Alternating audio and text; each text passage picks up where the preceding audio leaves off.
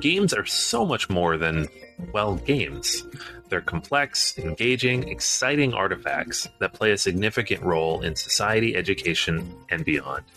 That's why we founded Board Game Academics earlier this year. As a group of tabletop gamers and academic professionals, our mission is to combine research and gaming in novel ways that benefit academia and the tabletop industry. We're doing this by focusing on the historical, cultural, and systemic exploration of games as they relate to complex themes like race, gender, nationality, ability, sexuality, and class. To present and celebrate the work of the researchers who have submitted their papers to Board Game Academics, we are holding an inaugural conference on August 2nd. If you're attending Gen Con Trade Day, join us at 2 p.m. on August 2nd. If you're not, registration is now open for the virtual conference taking place on the same day. Register today and discover the exciting, creative, and thoughtful approaches to gaming that are encouraging meaningful discourse between researchers, teachers, and gamers.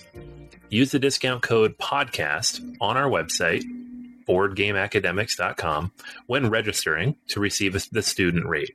Again, that discount code is PODCAST, www.boardgameacademics.com. We look forward to seeing you there.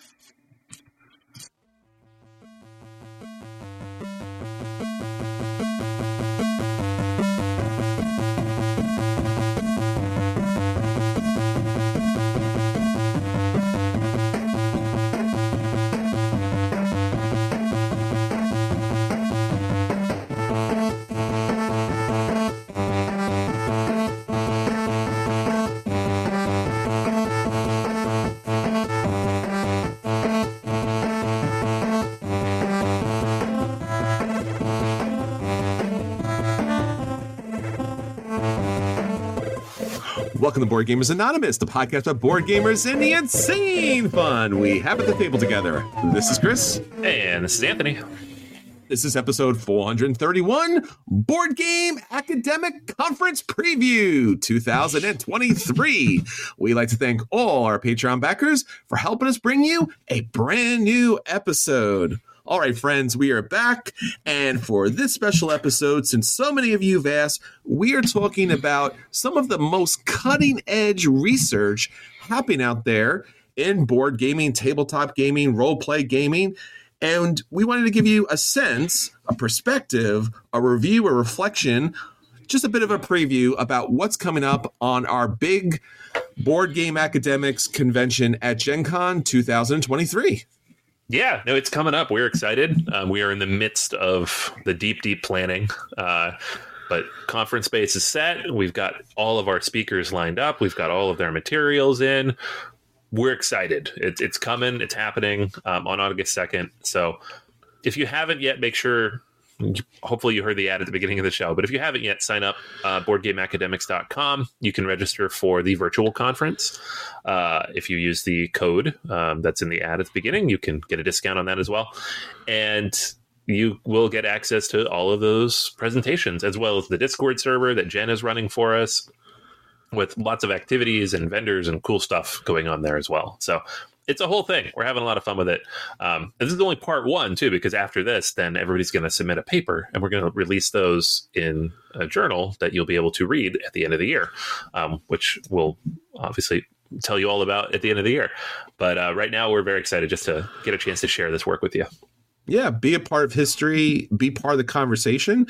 And I think, again, one of the reasons why we're doing this special feature is because for many of us out there, we have not been part of an academic conference previously. So we don't understand, or, I didn't understand when I first got into this, that my participation, Anthony, at these conferences actually matters.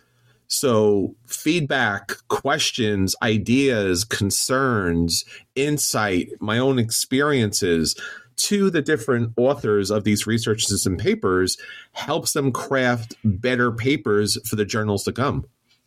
Absolutely. Yeah, my own research has changed.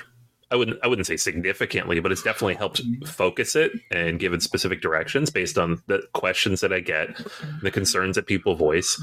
I've made changes to my own syllabus based on the feedback that people have given me after presenting it. It's a collaborative process. Yeah. If not explicitly, definitely implicitly. So whatever. If you join us, if you participate, if you lob questions at any of our presenters, it will absolutely have an impact. Yeah, I mean, this is for them. So we really want you to be there for them because they've put substantial time and effort into producing great research, great academic thought and scholarship here, and they need your help. So definitely join us on the Discord. We will all be there.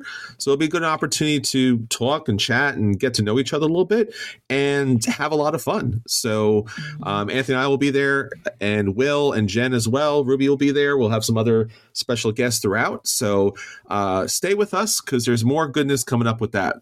But Anthony, before we get into that and all that kind of fun goodness, what's happening with us and especially our friends over at Patreon? All right. So over on Patreon, as usual, you will be able to find a whole bunch of bonus content. So we have weekly bonus episodes. Chris, you just put up your 6th episode of Kicking the Habit just a few days ago. So much habits, man. So check that out. It is up. I will have a new episode of my Kickstarter postmortem, getting very close to the end of the series. That'll be up for you this coming week after the 4th. And we have Question of the Week. It's posted almost every week. Opportunity to participate with that. And our Discord channel as well, where people are discussing the games they're playing and the purchasing decisions they're thinking of making. And just what the weather's like outside, which is more interesting than it should be with the world we live in. So lots of good stuff in there. Check it out. You can back as low as a $2 level, and you'll have access to a lot of these things. Yeah, it makes a big difference, and it supports the podcast and helps us produce each and every week. So, again, thank all our Patreon backers for backing us, and thanks everybody else for reviewing, sharing, supporting, and just listening. It means the world to us. Thank you so much. All right, Anthony, so that's what's going on with us. Let's go on with our friends out there. What's our question of the week? Question of the week this week. Simple enough. We asked people for their hot takes. What's your hottest take on board games? Ooh. I honestly, I thought when we posted this, we were going to get a bunch of people being like, this game sucks, and this game sucks. Nah, and not our everybody people. likes this game, and this game sucks too. Because if you go into most Facebook groups, that's all it is. It's people true. Saying how much a game sucks that everybody else likes. But our listeners are not like that. And They're not. You're all wonderful. Even a couple of the answers that were like, this game sucks, gave reasonable backing for why they think this game sucks. Yeah. So we're going to start on the Patreon like we always do. Tim says, board game addicts like me with large collections still like to focus on replayability. Yes. We should stop deluding ourselves. Games that require multiple plays to see their true beauty potential get passed over in favor of those that shine in the first 1 or 2 plays. Absolutely. Even games we like rarely get more than 5 plays before we move on to the next hotness. I think the messaging to designers and publishers should be honest. Give us a game we will thoroughly enjoy for the first 5 plays, and then balance it according to these expectations. Mm-hmm. It's actually multiple paths to victory that we crave more than replayability. Yes, 100%, Tim. You're 100% right on. And I think for a lot of us, I don't know about you so much, Anthony, as we talked about this for forever, many years. It was always replayability because board games, again, that didn't have apps, but board games always had like endless replayability throughout your entire existence, right? As long as the game doesn't get damaged, it's always available, it's always playable. And I think that was the primary reason why I purchased a lot of games. Like, I will play this forever. I will play this multiple times. It could be played multiple times in multiple ways. But then as time went on, it was like if you had 1 or 2 bad plays or just mediocre plays of the game and something new just got shoved in your face, you were like, am I really going to invest another 4, 5, 6, 7, 8 hours into this, hopefully hoping that it eventually opens up? And I think sometimes, like Tim's saying here, I think that needs to be in the marketing or in the rule book or somewhere of like, this game shines or this game is intended to be played like this, whether it's player count or time at the table or, what the real game experience level of the players is. I think they always want to sell as many products as possible, and I appreciate that. So it's always like, plays with every player count, great. Plays at any skill level, great. From like 12 to 2,000 years old, it's fine. And And then you get to the table and it's like, ugh. But it turns out it plays best at 4 or plays best at 2. And, you played it at the player count, which was not ideal. And I don't know, bad times, yeah. Right? Bad times. Yeah, I know. I think everybody in the media gets this question of why don't you review more bad games? Why don't we hear bad reviews? Yeah. Why do you love everything? And this is part of why is if we play a bad game, I at least personally don't feel comfortable reviewing it after one play, being that was a bad play. This game's terrible, because I understand that some games just need time to warm up, right? But we play so many games that, and most people do, you're not going to power through 5-6 plays of a game until you get it to the point where it's amazing. It's just not going to happen. And so the review is almost by omission of it takes too long to get into. So you hear a good review, that means it was something that we were able to play, 3 or 4 times and found amazing without having to dig into it for another 10 hours of our lives. So I think we've come to terms with that a little bit. I think everybody needs to. I think Tim is spot on here. There are certainly people who are going to play like this, but if you're listening to this podcast, probably not you. Yeah. And I think, again, no, it's a tough one because you do want to feel like you're getting value for your money, but maybe it's just about how we assess that value. I'm thinking of a particular game in mind. It's a theme park roller coaster game, and I won't mention specifically which one it is, but a lot of their marketing and a lot of their reach out to the media was you need to play this 6 or 7 times to see everything and see how good the game is. And again, I don't blame them. There might be some game design or mechanic in it that really makes sense. But at the same time, it's just that isn't a reasonable amount of times to have to play a game to really get the game, right? It shouldn't play that radically different that number of times, or you shouldn't have to play it 5, 6, 7, 8 times to feel the game, to get a sense of the game, to just know what it's about. There's a lot of games with a lot of cards, so that makes sense. And there's a lot of asymmetrical powers, so certainly certain combinations work better or worse. But I think if you do play a lot of games like we do, since we play so many games, we have such a great context that when it does hit the table, if it doesn't hit right, I think we know why. And yeah. I don't think it's warranted to play other things, again, with the exception of different characters, different combination, different player counts maybe, but I think it's a mistake on the publisher's point is what I'm saying. You shouldn't say a game plays great from 1 to 5. That's very hard to believe. Or every game is 15 minutes per player. That's very hard to believe. It's never true. Everything's a gateway game. Everyone can play this. That's not true. Yeah. So. Yeah. No, these are all good points. And they're all hot points. Super hot. Spicy hot. Thanks, Tim. All right, let's move on to Ryan. Also on Patreon says, there are just too many games released. As exciting as it is when new games are released, we need to step back and just enjoy what we already have, myself included. I got caught up in all the hype post-Essen and conventions last year and picked up most of the hot games. They are generally good, but very few stuck in my collection. I've come to better appreciate the ones I already love. I do this all the time. I even did that specifically with Essen last year. Woodcraft is a game that I was so excited about because it was so hot, and then I got it. Revive, too, which I reviewed a couple weeks ago. And then I got it, and I played it. I'm like, it's fine. And that's often what happens because there is that element of the hype, and it's new, and it's exciting, and it's different, so we all get excited about it. But as you said, Chris, we play a lot of games. We can look at it pretty quickly and be like, yeah, I get it. I figured it out. I don't want to do it again. This is a game. It's fine. Why did I buy this? It happens to me every convention season. Yeah. I'm not doing it this year. I'm not. If you see me carrying a bunch of games at Gen Con, smack them out of my hands. I'm not doing it. There is the cult of the new, and it is marketing, the great American tradition, right? Of purchasing things that you do not need to have. So Anthony knows that all too well. Yeah. But and again, it's the FOMO.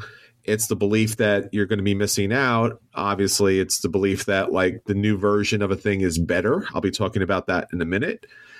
And like you said, you have a collection. You should play the collection that you have. Now, again, we've had previous episodes about this, about collecting games versus playing games, which is a whole other aspect of the hobby, to say the least. You can collect games. Like, that's certainly a thing.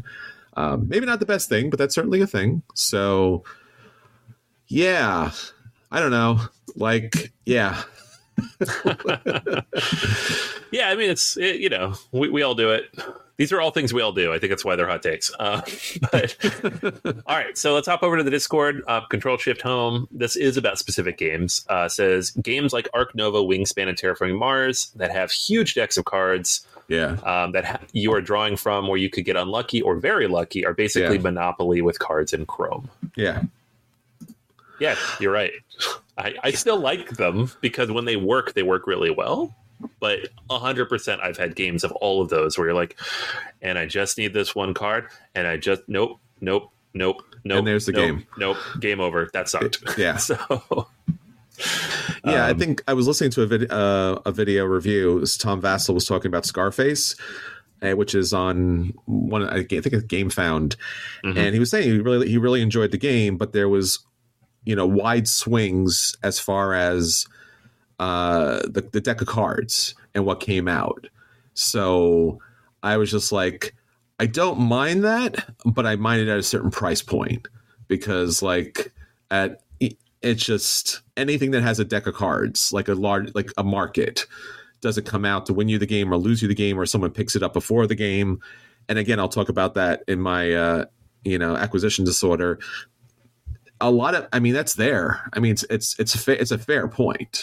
It's a tremendously fair point, especially with games like, as mentioned, Ark Nova and Terraforming Mars.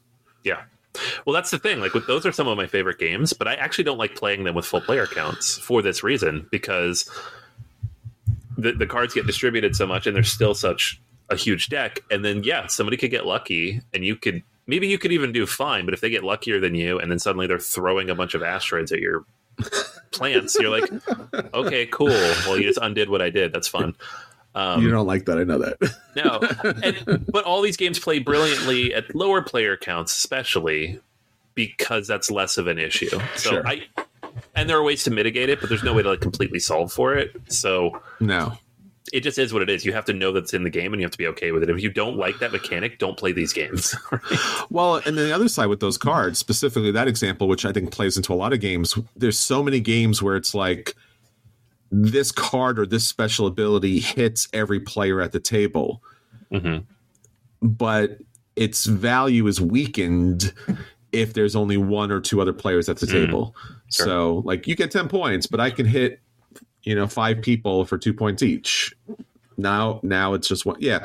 The card decks are certainly, and they get diluted. And I've said this in the past. I wish publishers were strong or brave enough to actually release an expansion where they were like, hey, with this expansion, we want you to throw out these cards. These cards just don't work in the game. Like, it just doesn't work. Instead of adding endlessly to a pile and a stack of cards, be like, hey, just pull these out. Like, we play tested it since, and it's just not fun. Or again, they only play at certain player counts. I think Blood Rage has a lot of cards that only add to the deck when there's certain player counts.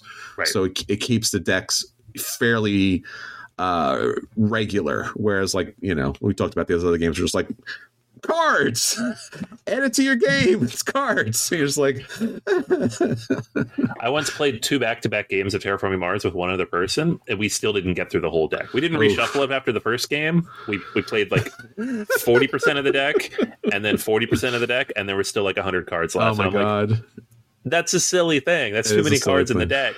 So. Yeah, that was my problem with Grand Austria Hotel too. It's like, you get a piece of cake and I get an in-game bonus for 20 points. Just like, okay, that's how life happens. I don't know. Yeah. Like, you win. It's really hard to mitigate all that. And it's tough because it's one of the most fun mechanics to build out your tableau. But how do you get the cards for the tableau without it becoming a mess? Like, I think Earth tries to fix that by just giving you like 50 cards, but then the AP that comes with that makes that game take forever. Yeah, I mean, there's levels of calculations and numbers of play testing that just would be astronomical to like properly seed a deck, or pick the proper cards out for the right experiences. And again, there will always be in the history of gaming, there will always be a lucky pull versus a bad pull. Like you will win and lose games based on that. It just happens. It just is. It's the way the game is. It's not bad because, I mean, like you said, Anthony, I like those opportunities. I'd rather play that than like games like chess where everything is just, on the board and there's no variability there. Right. All right. So one more here from friend of the show, Fed, says BGG ranking of games is a hot mess of garbage that heavily skews towards the heavyweight gamer who doesn't really exist in real life. All right, Fed. I feel personally attacked by that. Yeah, a little bit. We want to think we play and like these games. A lot of them are good, but we should get the praise. But many are problematic, ugly, and just games that qualify as experiences, not games. Wow. Not mentioning any specific games here, but okay. Just broadly speaking, many are people over infatuating their love or simply the peer pressure of liking a game. There needs to be a better ranking system, something that is less subjective. Honestly, if I was a newer gamer, I would think this was the list I should play. And yes, you should, but take it with a grain of salt, if not at all. Yeah, that last sentence, I think, is the most important thing, whether you agree with everything or not. If you're a newer gamer and someone's like, go to Board Game Geek and you look at that top 100, there are very few games on that list for you as a new gamer. Yes. Most of those games are games for like people like us who've been gaming for several years. They're big, they're long, they're heavy, they're thematic, they're complicated. I would be surprised if you could pull out more than like 15 or 20 on there that are accessible to anybody. I won't even think it's even 15 and 20. I would say 5. Yeah, like Seven Wonders might still be on there. I don't know. like you talked about this before, like the cognitive load, right? How many different mechanics do you have to, juggle at the same time? I think from a list perspective, that is 100% true. That BGG list is great for a lot of reasons and problematic for others. But yes, I agree. Like anyone who's getting into board gaming and then goes to find the top 100, which would make perfect sense to do that, and then sees, let me get the top 5 games. Birmingham, Gloomhaven, Pandemic Legacy. Like, why wouldn't you? They're the best games. They're the highest rated games. Everyone loves them. So many people have played them. And just like, no, that is not. That is the worst case scenario for you, my friend. It would be terrible. Yeah, all 5 of those games are big, heavy, long lists. Yes. Like, if Brass is the shortest game in your top 10, that's not a good sign for new gamers, right? I love all these games, but I don't even play them very much because they're long, right? It's a lot of stuff. I think the main problem here, and we've talked about this a bunch, is that the system is designed to cross-pollinate the idea of like high rankings based on the percentage of people who ranked it. Mm-hmm. So games that don't have as many voters but have a high average rating tend to score better overall, which means you get niche games. You get things that don't have as many gamers overall. That's how Brass Birmingham is number 1. It has less than 40,000 votes, but the people who vote for it gives it 9s and 10s. Well, remember Twilight Struggle was number 1 forever? Yeah, and it still has less than 50,000. That game's been out for almost 20 years. And it's one of the most complex 2-player games ever. Yeah, and it's crazy. Like the amount, the volume just in general. Like, I don't know how you fix that though. Like, it's easy for us to all be like, this sucks, but like, how do you build a better one? I remember, don't know. I had a similar experience. I remember as a kid going to a game store and picking up Axis and Allies because it looked like, again, I was a kid, right? And it looked like a bunch of army soldiers and it looked like Risk. Right. And then just opening and going through the game and not being able to play it. And even though it was my age, at least as far as the box is concerned, and just be like, what is this? Like, are you like, it's a different way of thinking. The one thing I will say, and I hate to say it, but a long time ago, Anthony, I don't know if you remember, we did this feature. We talked about the top selling Amazon games. And I thought that list was very beneficial for first time new gamers because it was generated based on the number of people who purchased the games and then their rating of the game. Right. And there was some hobby games in there. It wasn't all like Monopoly and Uno and stuff like that. There were actually real games in there too. Yeah. And I thought that was kind of like, you do have to go to the public and see what the public is consuming. So yeah, the one thing I've done that I think is helpful here, if you're a new gamer or know somebody who is, don't sort it by board game rank, like basically what you're saying with Amazon, but go into the Board Game Geek listing and sort it by number of voters. Sure. So if you go by the total number of votes, the top 10 is Wingspan, Ticket to Ride, Codenames, Seven Wonders Duel, Dominion, Terraforming Mars, Seven Wonders, Pandemic, Carcassonne, and Catan. Perfect. Those are good entry-level games. Like the heaviest game on that list is Terraforming Mars, which, yeah, it's a little heavy. And of those games, only 3 of them are in the top 100. 4 of them are in the top 100. So the other 6 are not, and you wouldn't see those if you went by the top 100, but they're very, very popular. So I'm not saying play the most popular games only, but it might give you a better sense of where you should start.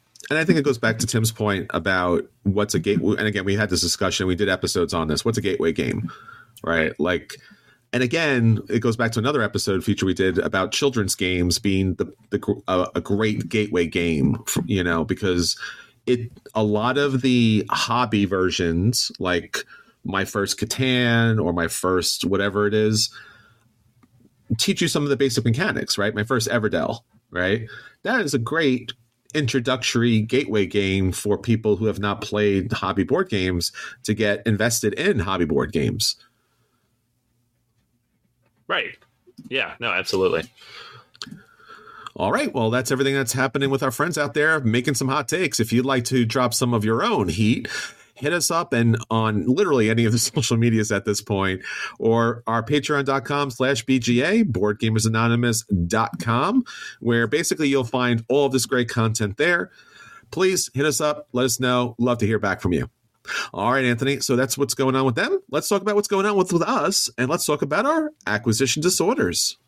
All right. So I didn't have anything like glowingly, I have to talk about this, that I'm like following on Kickstarter or anything, but I was going through the Gen Con preview list, which I start doing in July typically.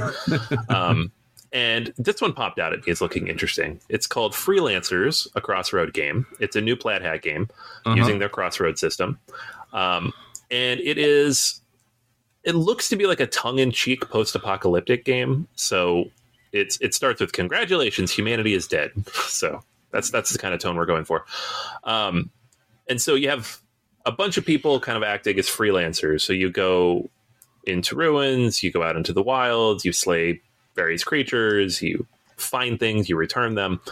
And so it's kind of designed as like a RPG style party where you're going out and accomplishing these various goals, but within the Crossroads system, board game system that Plaid Hat has built that takes 2 hours or 3 hours instead of, a whole RPG campaign. So it builds itself as condensing a fantasy RPG campaign into one night. That's how you build it. It uses an app, so take that as you will, because some people are not a fan. It's a first-time designer as well. Okay. Donald Schultz doesn't have any other games, although he has been working for Plaid Hat Games for the last 3 years as a developer and the media director. Also worked on Board with Life, RPG podcast. So has a lot of experience kind of in this space. I don't know what any of that means. The Crossroad games have been definitely hit or miss. Like, obviously we started with Dead of Winter. It was brilliant. And then everything after that, it's like, well, it's good if you like this type of thing. But I always like developers and designers who try to take an RPG and boil it down into a 3-hour experience and make it feel complete. Mm-hmm. It doesn't always work is the problem. But we've got Plaid Hat. We've got some really cool looking artwork here. And we have a cool sounding system. So, and then they're bragging about like fully voiced industry leading audio, which I think is cool. I think adding audio to any game, like we used to play the audio clips for Mice and Mystics when we played that. Yeah. Read the story for us. That was a lot of fun. Mm-hmm. So I'm interested. I will demo this at Gen Con. And, maybe put it on my list for when I get home as something to check out. Nice. Freelancers. Okay. Yeah, I mean, the Crossroads system has always been a good system. Obviously, Dead of Winter is just universally thought of as best. I think, was it Gen 7 did it as well? Am I remembering that correctly? Yeah, there's Gen 7, and I think there's one more. I think there was a pirate one. Wasn't there a pirate? Forgotten Waters, yeah. Yeah, there was those did not do as well. No, and that one is apparently very good. The problem with it is it came out 2 months into the pandemic, and it was like a game where you needed 5 or 6 people to play. So, I was like, you really should not have released that game. So, that's right. Maybe worth checking out, though, because it seems like it might have been pretty good, and we just all missed it. Yeah, and Gen 7 I was a game that was, again, it's more of the sci-fi kind of genre, and I was really excited about that, and then I just I don't think I ever got a chance to play it, and it just dropped like a rock for whatever reason. And it just never came back. I think I saw it at one point. I think I sent it to you. It was like $9. Yeah. And it's just rough. That's rough. I feel like it was like, because they were like, it's crossroad system, but we're bringing in some Euro mechanics and there's dice rolling and stuff. And it's just like, these games are meant, like, I think the system works best with the storytelling and like the more thematic elements. Like trying to make it more Euro-y, I don't think really worked in that case. Sure. It was also, I think the initial price was $100 too. Yeah, it was super expensive. And I think that was just a lot. $35 on Amazon if you want it now. So. Yeah. And again, it doesn't mean it's a bad game, but it obviously, maybe a little close, a little too close to the sun. Let's say that. Yeah. So, oh boy. So speaking of flying a little too close to the sun, I have a Greek triumph or a Greek tragedy here. I got Cyclades, Legendary Edition. Join the ultimate evolution of this famous development, territory control, and action board game by Bruno Cathala and Ludovic Montblanc. We have talked about Cyclades several times. It's one of my favorite games. I think at some point, it's been on and or around my top 100 forever. And I think we did one episode where we did Cyclades versus Kemet way back in the day. That had a lot of controversy, a lot of hot takes in there. It is currently on Kickstarter, and there's 39 days to back it. Let me give you just the ever so brief just concept of Cyclades in case you've never played before. You are dealing with Greek mythology, and you play one of the factions trying to take over the Greek Isles here. And it's all the mythology that you could ever want from the Greek pantheon in one place. So all the gods are in here, all the creatures and all the different heroes are in place. Your job is obviously to defeat everyone, but the way to do so is to be able to build up your particular civilization while benefiting from the military actions that you take throughout the game. And all of those military actions and the building is going to be based on an auction system. So this was the first time, and I'm trying to remember if I've ever seen another game do this, that basically, can you take an action is 100% based upon, do you have enough cash to, I guess, praise the gods in that case more than anybody else. So that basic fundamental game mechanic was just interesting, new, and dynamic. And it allowed you to have different types of gameplay as far as like how you would build out, if and when you would attack, building up, obviously an economy to be able to do so. And it did have at the time, and I think still does, arguably, and we'll take a look at the campaign here, some of the best art, graphic design, and miniatures in tabletop gaming. So I was happy and surprised and fearful that this campaign would be great because I do own, I think, almost all of it. And it had a base game, and it had it had a Hades expansion, it had a Titans expansion, multiple mini expansions. It's had expansions, my friend. It had expansions. And back in the day, it was a very expensive game. Not so much now, but so this new version of it gives you a couple of things. It gives you a modular game board setup, which isn't radically new to the expansions from the previous game. I'm kind of a hit and miss on that because when you play troops on the map and you have a modular kind of setup, again, I haven't played this version of it, so I can't speak to it, but it can be problematic, right? Based on how things lay out on the board. There is something to a set board that like has been game tested that way. So like that board setup makes a lot more sense than, randomly putting tiles together, and now either you're on top of somebody or at a distance from somebody, and that hurts you or benefits you. The main part of this campaign is the miniatures. There's more than 165 miniatures in the game, and there's over 30 unique sculpts. They look great. They really do. There's great sculpts in the original game as well, but again, more sculpts. So the game's going to have 3 play modes. It's going to have an improved 2-player mode because, again, when you're bidding back and forth, not so much fun at a 2-player game. I never recommend bidding games at 2-player. It just doesn't work well at all. There's also going to be the classic mode, 3 to 5 players. And then there's a team play mode where you could play 4 to 6 players in teams of 2. Not a bad idea. I mean, I like those team up situations. It's a lot of fun. There'll also be 6 gods instead of the original 5. So Hera comes into play and she reinforces your troops during battle. But the other gods primarily are building, money, build troops, sailing, attacking, like that other kind of stuff. So all the basic actions that you would need in a troops on the map board is here and available through one of the particular gods. And then they usually have like a lesser power if you don't want that particular action. But primarily you're trying to build Metropolis or multiple metropolises, right? You're trying to build 3 or 4. I'm not sure about this new rulebook here, about the changes in the game elements here, but it's primarily a building game. It's obviously some fighting throughout, but it's not like Kemet where it's just about knocking out your players to get as many tokens as possible.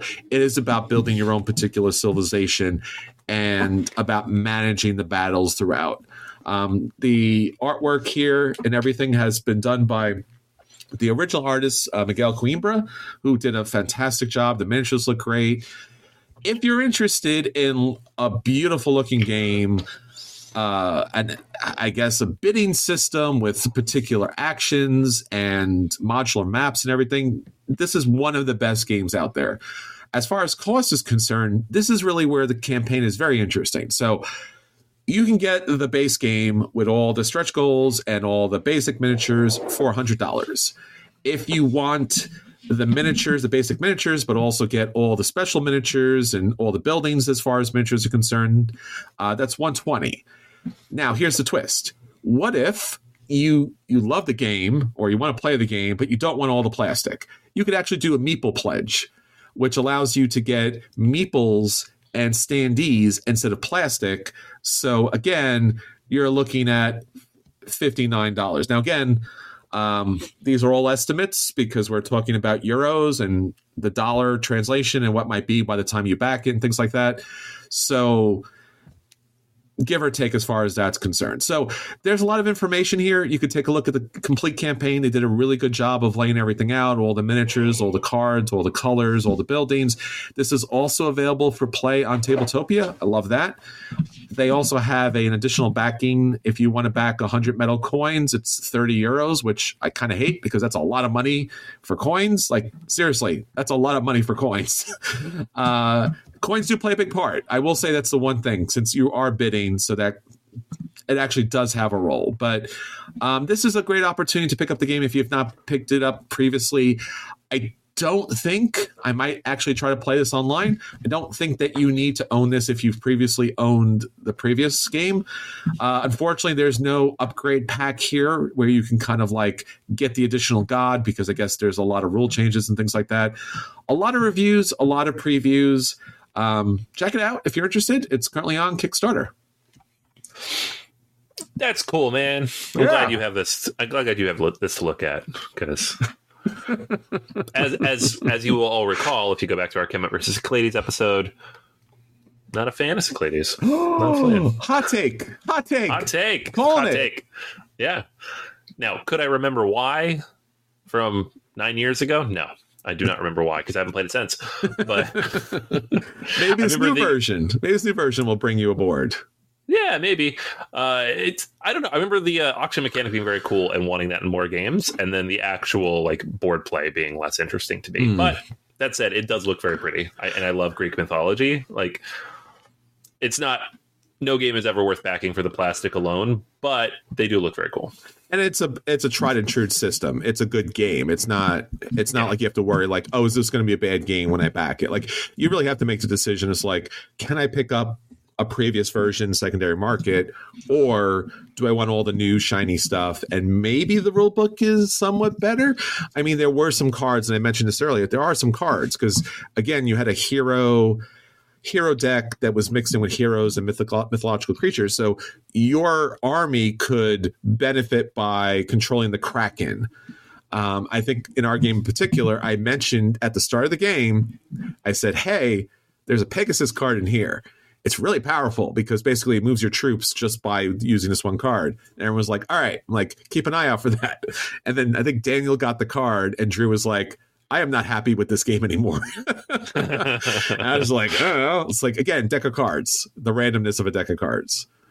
So I will continue to watch this campaign. Maybe I'll play it on Tabletopia. Again, not the biggest fan of that platform, but if it lets me play it and see if it's radically different, I don't know. You can't play with like the actual miniatures, right? Like, it's just quasi modeled graphics, supposedly, somewhat. Sure. But yeah, I mean, I don't know. I'll take a look at it. I might back it just because I love Cyclades. But then at that point, I would be backing a second version of a game. And I've done that in the past. I don't like to do that. So if you love this game and you've played this actual version of it, or you hate this game and played this version of it, let me know, because I got a problem here. We just talked about this earlier. I got a little FOMO here. I'm like, this is new, right? I should buy this, right? This is the thing I should buy. I like this thing, right? I should buy more of it. I don't know.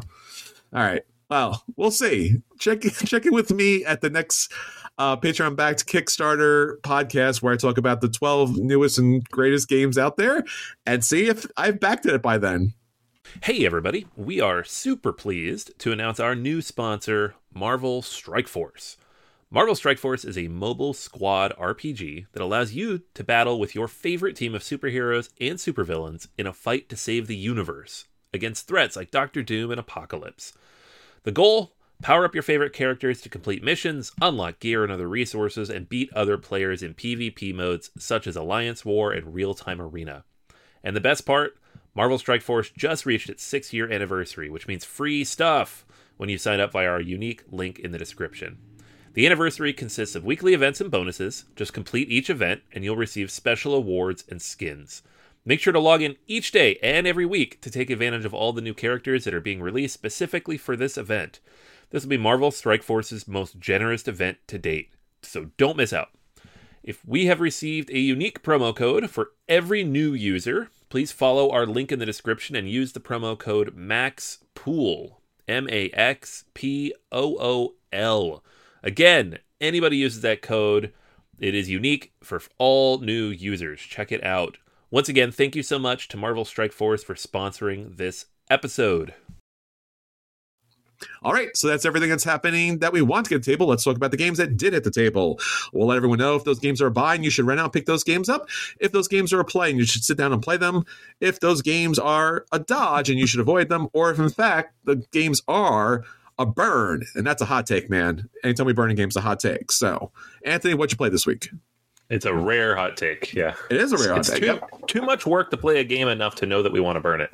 All right, so I got a chance to play Stranger Things Upside Down with my son. This was a present we got him for his birthday.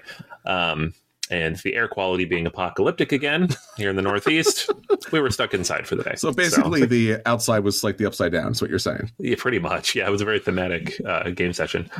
So my son is a big fan of Stranger Things, got into it a lot last year. Following the new season when it came out, watched all of it like multiple times through. And so I was like, oh, this new game, it seems like legit, not like phoned in. It's from Simon. It's designed by Rob Daviau. Looks good, right?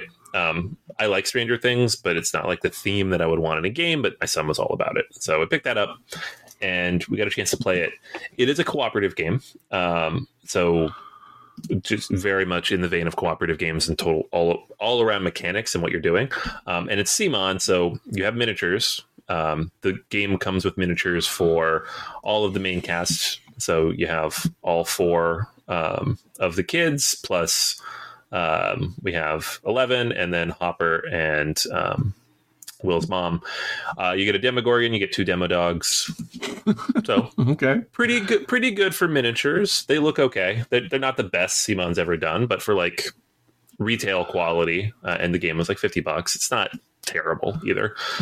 The game itself, though, when you open it up, there are 2 sides to the board. So you can play season 1 or you can play season 2. So they've given you scenarios based on the seasons of the show.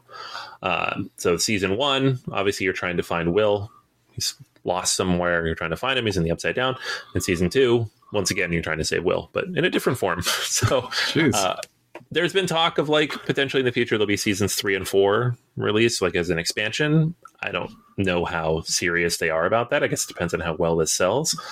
But it seems like a good format for it, at least. You could have multiple expansions here, and then you have a expandable game. I think it's a little bit of a shame you just get the 2 out of the box, and I'll get into why in a minute. Mechanically speaking, the game is interesting. It's not super complicated, but it's not quite as simple as like your basic off-the-store shelf cooperative games.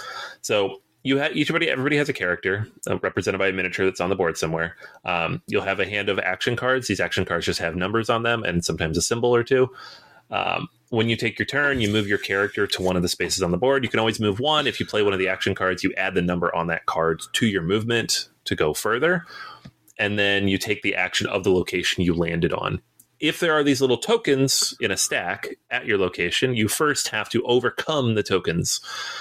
You do this by playing a number of action cards out, adding any modifiers that you have from allies or item cards you've picked up, and then flipping over that stack and adding up that total. And that's basically it. That's most of the mechanics of the game. It's just going to locations to take actions, facing off against this token stack and seeing if you win or not. If you lose, you gain fear. Fear is like a madness track in a Cthulhu game. If you max out your fear, you lose.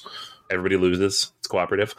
There are locations you can go to calm down and reduce your fear. But that's kind of the thing you have to manage. And it can go up really fast because there are big cards that kind of come out in between people's turns. So you have all these different locations above in Hawkins, and there's also locations in the Upside Down. There's 4 down there. Those ones are a little more complicated. There's 3 of them there where you have to clear stacks to save Will in season 1. The Demogorgon also starts down there, and you have to fight that. Fighting the Demogorgon, once again, it's still based on those stacks. So however many stacks there are on the side of the board, that's the strength of the Demogorgon. So in season 1, it could be as high as 8, which is almost unbeatable unless you have a bunch of modifiers. But you can also clear some of those stacks by doing various things and then make the Demogorgon weaker, and you can have a better chance of beating it. The general flow of the game is very smooth. Like your turns are very quick. You move, take an action, refill your hand, and then you draw a scene card. The scene cards are all different events that do things. So there are patrols out there that might move closer to you. There's things that might cause the Demogorgon to move. There's things that could give you fear. There's things that'll put tokens back on the board. Some that'll take them off the board. So there are these various events that you have to try to manage, and there aren't that many in the deck. So as you've played the game a few times, you kind of get a sense of like, well, there's this and it hasn't come out yet. There is a card in that deck that will cycle the whole thing. So it'll say shuffle the whole deck. So you shuffle it all back together. But you do have to be careful. Like if you're in the Upside Down, there are a few cards that can really hurt you if you're down there. Right. So you have to be careful not to just hang out in the Upside Down, because you start drawing these cards and they're going to knock you out. The action deck, once you cycle all the way through it, you will move 11 along this track that she's on. And then that will cause you to draw more scene cards. So if you move to Act 2, you're drawing a minimum of 2 scene cards. There are modifiers that can make that even more. The more of these you draw, the harder the game gets. So you have to manage that as well and not go too crazy, not spend too many action cards because that cycles the game quickly. To win the game, you have to save Will. Pretty straightforward. So you're clearing these stacks in the Upside Down. To lose the game, either one person maxes out on fear, or you get to the end of the act track and you are about to recycle the deck and you can't. So basic pandemic level type of loss conditions. The game is pretty quick. It takes an hour. The box is an hour. I feel like it takes an hour. It's a little difficult, but not impossible. part of that is the RNG just of the token stacks. Now, there are some mechanics to start learning what's in the token stack. And when you lose against the token stack, you get to remove one of the tokens from it. So you make certain locations easier. But like any cooperative game, it's really an efficiency model, right? You're trying to do things as efficiently as possible, manage the things on the board, but ultimately achieve the objectives without taking too long to get there because there's a timer, right? So I would say it's a good wait for if you have kids who like this show, or if you like this show. It's not Spirit Island, right? It's not going to give you that kind of a challenge or extensive. Like if you're a gamer, this is not a big, complicated game. It's definitely targeting like, preteen, teen, I think, complexity level. But I think that's probably right, considering the audience and considering where they're selling it and considering the price point. The main thing that I would have concern with is it is random. Obviously, you could go in and just get annihilated like any good cooperative game. There's nothing in here to mitigate things like alpha gaming, so people can take over as in any good co-op. And you just have the 2 seasons. And I feel like after a day, even, we might be close to played out on season 1. I'm dabbled with season 2, so I could see this game kind of getting played out pretty quickly. I know we're going back to Tim's question about replayability, but for a cooperative game, which those tend to get played a little bit more, and for an IP game that tends to stay on the shelf for people who like it, I feel like it might wear thin quicker than other co-ops. I haven't gotten there yet, though, so that's not really a full critique. That's just my impression based on initial plays. It's a play. I like it. My son loved it, so I think he's very happy he has it. But it looks and feels almost like something Funko would put out, and maybe Simon's trying to get into that market of like that $40 to $50 big box store IP game. And this is exactly that, and it's fine. It felt like Horrified kind of level of cooperative play, which is good. No, that's great. And it's good that, and we've seen this more and more over the last couple of years, obviously from Prosperous Hall, but it's good to see that so many of these IPs are actually getting real gameplay and not just, hey, it's the Monopoly version of a thing. Yeah, pretty much, right? And like, I'm sure there are people who will play this and be like, wow, that's a really like bare bones basic co-op. And it kind of is. But I like that they took the effort to give you different versions of the game based on the seasons. They didn't try to boil the whole show down into one game. They're like, no, season 1 is its own thing. You have your own objective. Season 2 is different. You have different enemies and different objectives. If we get seasons 3 and 4, sure, they'll be very different. 4 especially will be very different. So I think that's pretty cool. I think Davio is the right person to do that. And he has a lot of experience with mass market games from when he worked at Hasbro. So it works on all those levels, and just especially how much my son liked it and he wanted to play it again right away. I think he is the target market for this, sure, and it was spot on. Is this similar weight to the Harry Potter? It seems like a Harry Potter thing, right? Because each one of those has like it's based on a movie, right? Yeah, Harry Potter is an easier game for sure. Okay. This it has a little more rules than you'd expect for how light it ends up being. So like reading the rulebook took a bit of time, and we did have to reference it a few times. Usually with these like big box store level games, I don't have to do that as much. But this one, I don't want to say it's fiddly, but there are definitely like a lot of little details you have to keep track of. So like I asked him to set the game up because I was going to pick up his sister, and he couldn't get through the setup because it wasn't super clear what to do. There's a lot of different variables there. So it's more complex. It's not heavy by any means. It's a light medium game, but it's more than Harry Potter. Gotcha. All right. Well, I have an oldie but a goodie, since we were talking about this at the start of the episode about jumping back to the old original stuff that is so very good. This is The Duke. For me, as somebody who grew up playing chess and, to be honest, was kind of somewhat bored by it. Now, that's to say chess is not a great game. It's a fantastic game. It's all the things that chess is.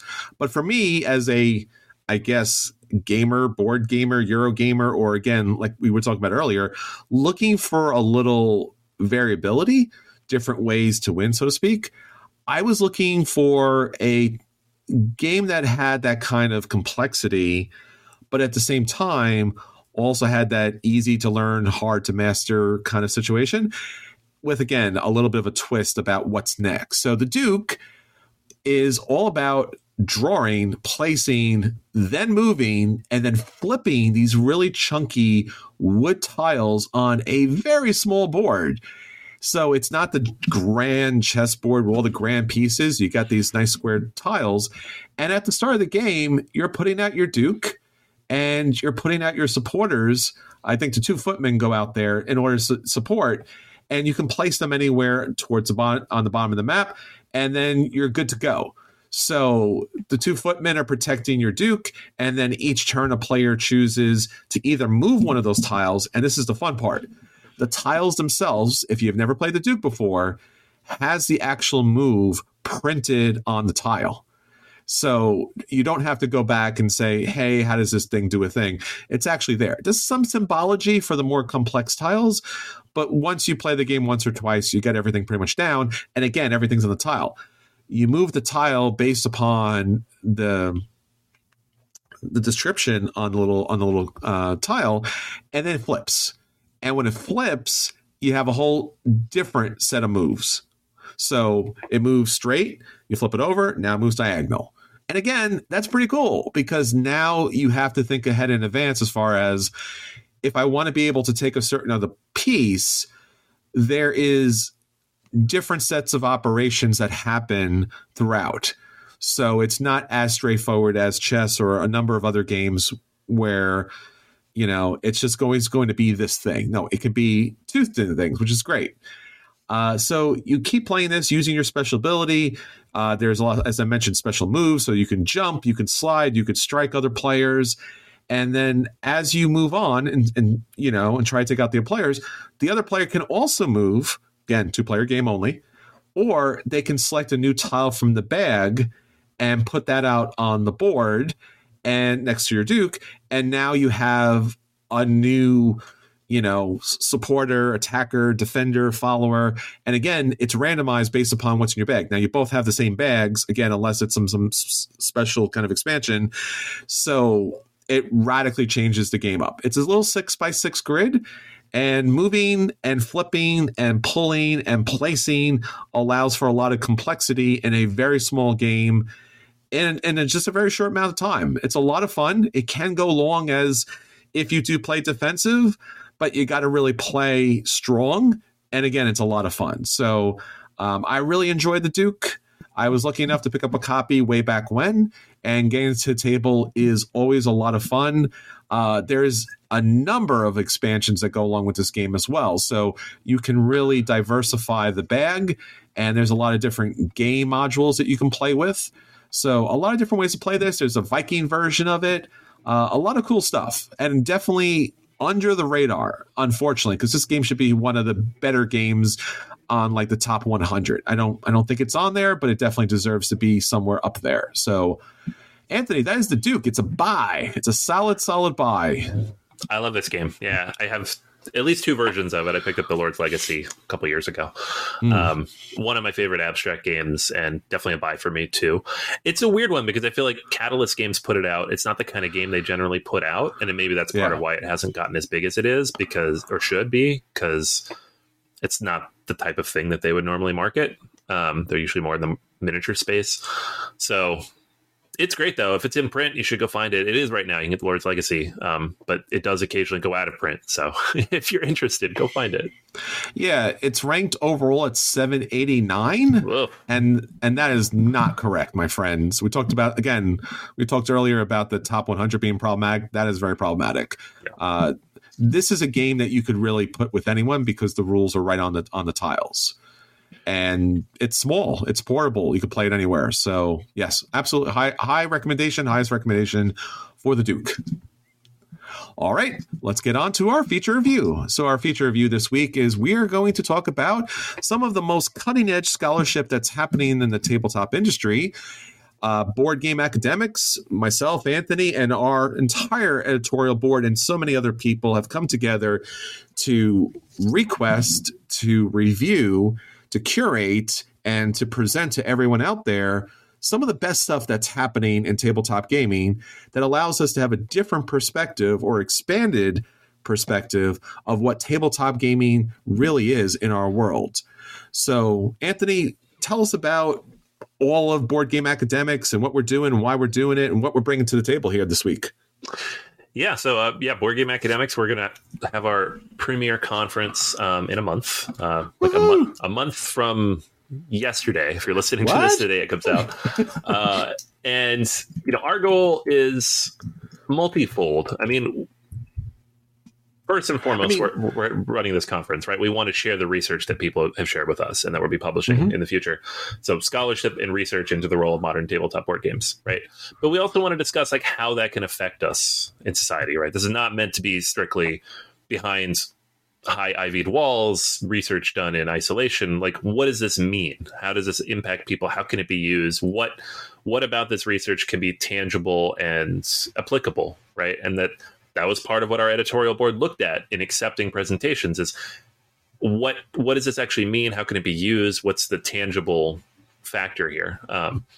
And so I think that's what sets it apart. It's not just academics for the sake of academics. It's not just research for the sake of research. It's looking at how can games make the world a better, more interesting place through an academic lens. And so that's what our presenters will be sharing with you in a month. Yeah.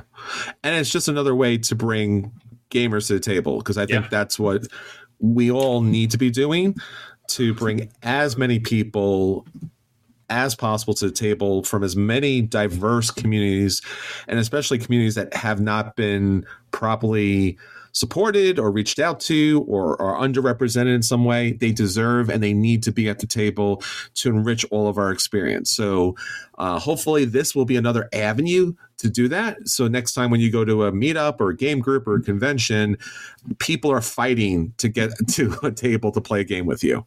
Yeah. So Anthony, what do we have as far as our presenters?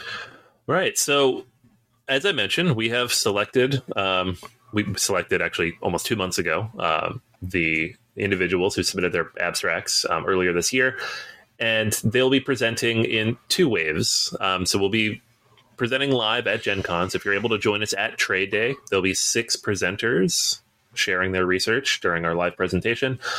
We also have another 6 presenters who will be presenting later in the day online, virtually, who weren't able to join us at Gen Con. So there's not really any difference between the presentations other than those who are there with us and those who are presenting virtually. So if you join us virtually, you'll have access to all of this. If you join us in person, you will also have access to all of this. You can watch it recorded later or go back to your hotel room and watch it on your laptop. So in person, starting at 2:00 on August 2nd, we will have kind of a bit of a kickoff and we'll have a keynote and to share with everybody why we're there. And then leading us off will be Courtney Tricorici. See, you put me with all the names, and that's not fair. Because someone's got to fall on the sword, and it's been me way too many times. Yeah. So apologies to all of our presenters if I mispronounce your name. I have not had a chance to practice yet because we have a month left. But Courtney and Dr. David Jalahas, Courtney will be presenting the research that they did on Escape to Fun, a usability study of virtual escape rooms for neurodivergent gamers.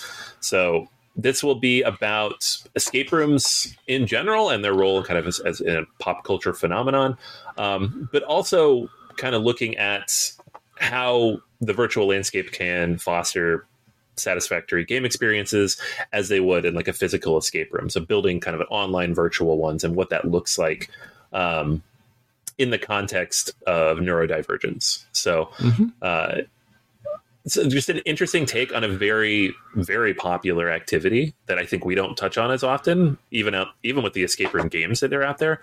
Sure. But escape rooms, there's thousands of them around the country, and people love these things. And what does that look like? How does it transition? How do different people experience them? Courtney will be looking at that. Yeah, no, I mean, it's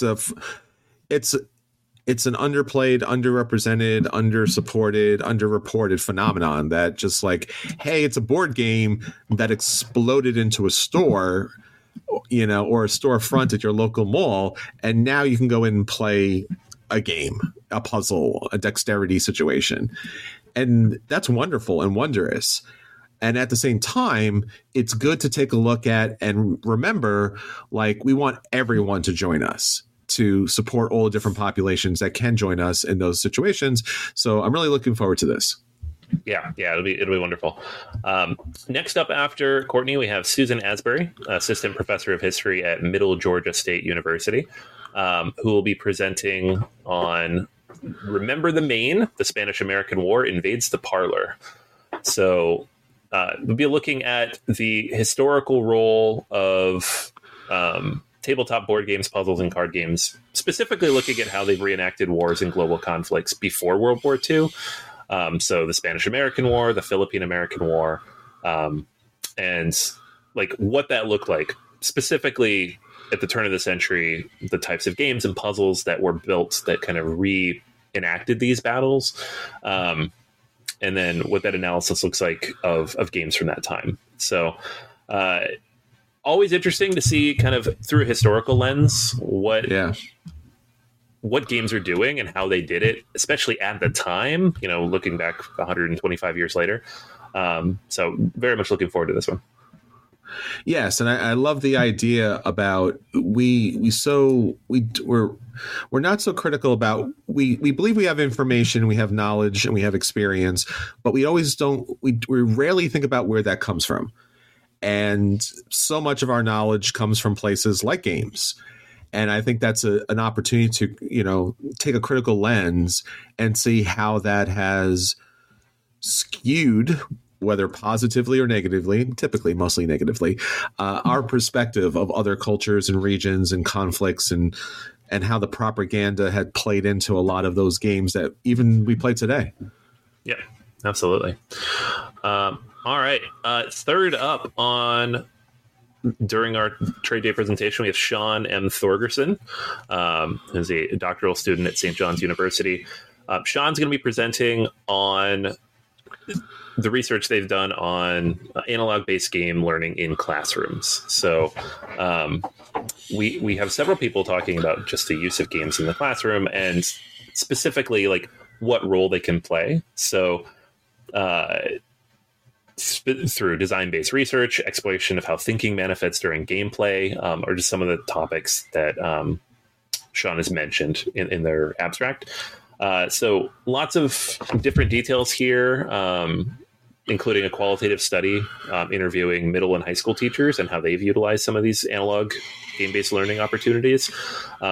As somebody who uses games in the classroom, I'm always fascinated by this type of research and seeing how it plays out at different levels in particular. Sure.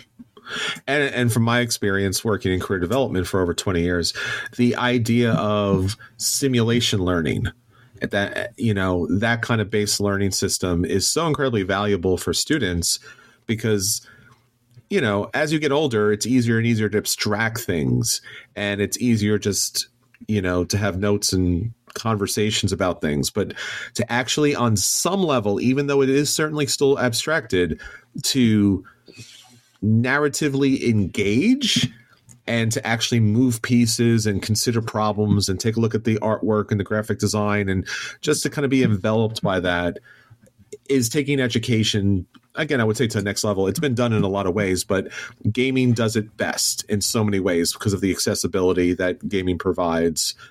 And this is just, and you and I think we were talking about this earlier about ChatGPT and all the AI stuff that's coming out. We're going to need to find a different way to engage with students and help them learn. And an in-person complex experience with other gamers does meet that mark. Yeah, absolutely. Yeah, it's so fascinating to me. All right, so next up on our trade day list, we have Tim Bryant, Associate Professor of English at SUNY Buffalo State University, presenting on Playing Without a Future. So this is specifically about Dungeons and Dragons and how the game has kind of fallen into a routine in which everything is in a loop, right? The actions taken, the combat style, everything. Within that game world, players are often doing similar things over and over again.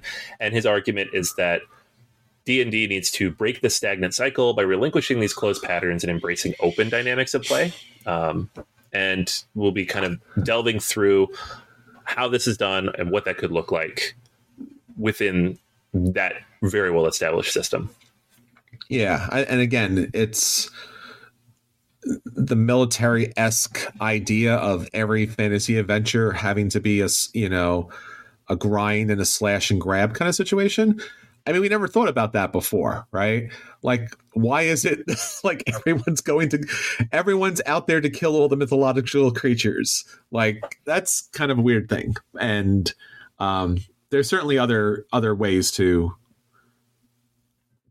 benefit from that experience. So, yes. Absolutely. Next up, we have Christopher Jensen, lecturer at Rensselaer Polytechnic Institute. And they will be presenting on paratextual board games in media studies classrooms. So specifically looking at how board games can be used in popular cultural media studies classrooms to broaden the students' understanding of media as interactive, as polyvalent, and as part of convergent systems. So it's kind of looking at the idea of how a game can be presented as a text, which is something that I've worked on myself and found this very interesting. Several various examples presented as well. So just another look at the classroom situation, but from a very different perspective. Nice. Yeah, no, again, very important work. And then closing out on our in-person presentations, we have Alexander Jacoby and their paper, Conquest in Plastic, the Warhammer Miniature and Transmedial Secondary World Extension. So Jacoby will be looking at Warhammer 40K miniatures as a case example, and specifically the ways that the plastic soldiers, monsters, and tanks of the game contributed to it in extended diegesis. So how this intertextual narrative is developed and how story worlds are built within transmedial franchises and transmedial properties, in this case, a game.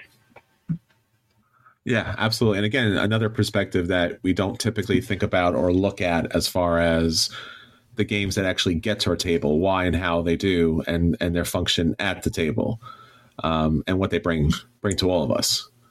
Yeah, absolutely. All right, so leading off our virtual presentations in the afternoon part of the day, we have Stephanie Hedge with Writer as Character, creating one-pager tabletop role-playing games in the first year composition classroom. So this one will specifically look at an exercise used in a first-year writing classroom to build a one-page tabletop role-playing game based on writing a research paper. So gamifying, engagifying, whatever you want to call it, this very basic task that every college freshman is asked to do multiple times. I'm actively awaiting this one because I have to give this assignment.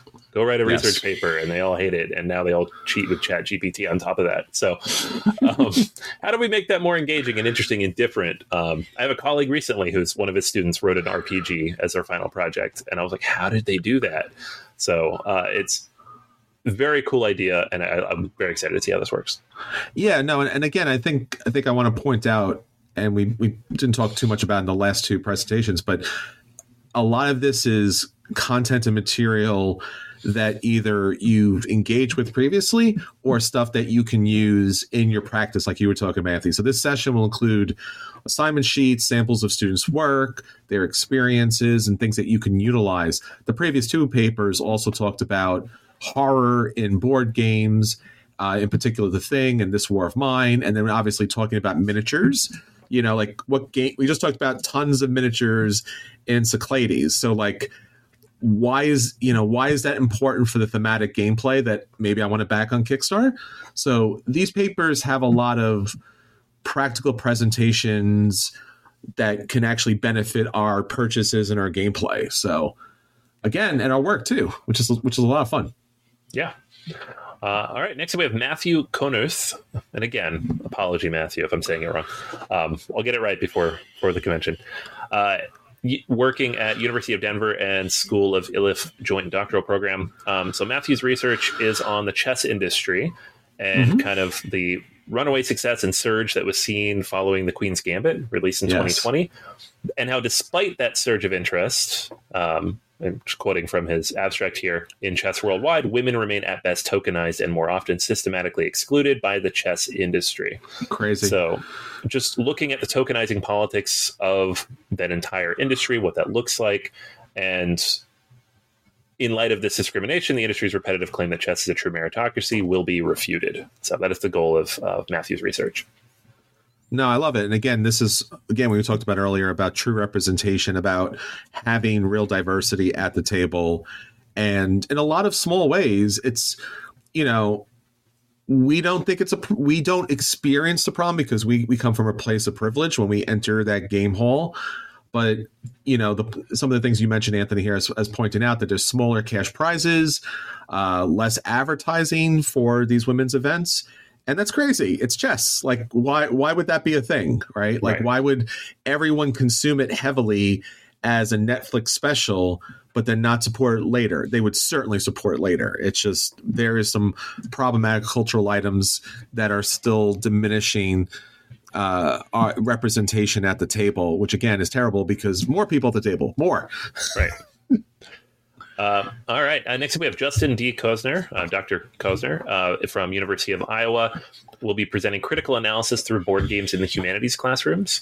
So this presentation will look at theoretical structure for analyzing games as multidimensional texts and a practical guide for bringing them into the classroom. So you'll be looking at 2 free-to-access and permissively concise game systems that can fit into an open week of coursework. So just kind of bringing in these different types of experiences and looking at them as a way to encourage critical analysis in humanities. Yeah, I think so. And again, a large part of this is just in narratively inhabiting the people that have been not properly represented. And again, you know, the opportunity here to kind of explore different dimensions of who we are as people. So, wonderful. Absolutely. All right, next up we have Marco Rodriguez, who's a doctoral student at Old Dominion University and is a full-time lecturer at the University of Texas at El Paso. So Marco will be looking at Too Much Magic, how the popular card game is oversaturating their communities. So looking at how Magic the Gathering historically has been very popular, but has boomed even more so in recent years with the pandemic boom of all collectible games.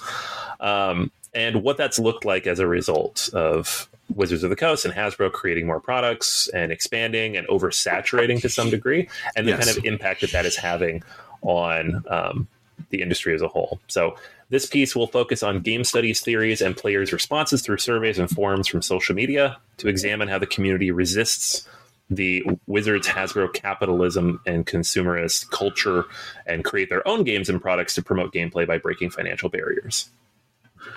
Yeah, and I think we've seen this recently, which is like, again, we talked about this earlier when we talked about, you know, the question of the week. It certainly has sucked out the oxygen in the room. And I think you can certainly continue to overproduce products, but there's so much time on the table and there's so much shelf space and there's so much conversation you can have on the thing. I mean, Lord of the Rings, the card game, the Magic version of it is just eating everything up, right? Like and that's Magic.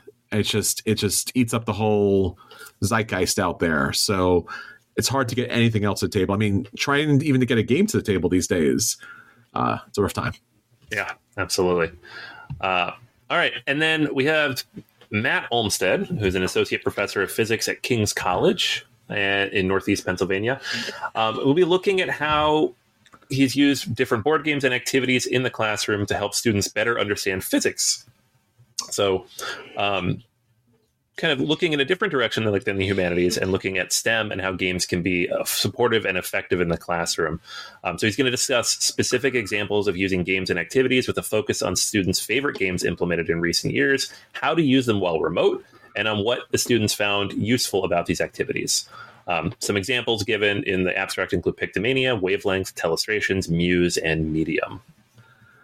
Yeah, and again, I think that what's so interesting about this paper here is that when you want to teach games, or I'm sorry, let me say it the other way. When you want to teach concepts and you utilize games, it doesn't always have to be the specific, content. So I want to teach physics.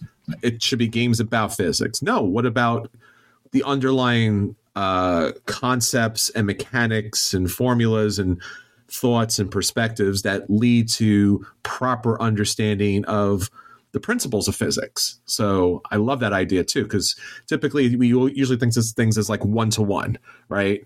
But there's a lot of other things games can teach us for sure. Absolutely. Yeah. And then joining us as well will be Eric Zimmerman, who works with the NYU's Game Center, co-founder of Game Lab, founder of Institute of Play, has been very influential just in game studies and game design theory as a whole. And he'll be joining us and discussing his new book, The Rules We Break, and presenting some research from that book, specifically about how it can be used practically in different situations. Yeah, no, fantastic. Really great to have him as well. And all of these presenters, it's going to be a fantastic time. So we hope that you all join us in person at Trade Day or online. There's obviously information about how to do that at the beginning of the podcast. And again, this is the start of many conversations and many explorations. And if anyone out there is interested or has an idea or concept or wants to contribute to the conversation and ongoing dialogue, definitely hit us up. Definitely hit these people up at the upcoming convention. And, you know, it's just going to get more people to the table, which is the best thing possible. Absolutely. All right, everyone. Until next time, this is Chris. And this is Anthony. And we'll all save you a seat at the table. Take care, everyone. Bye. See ya.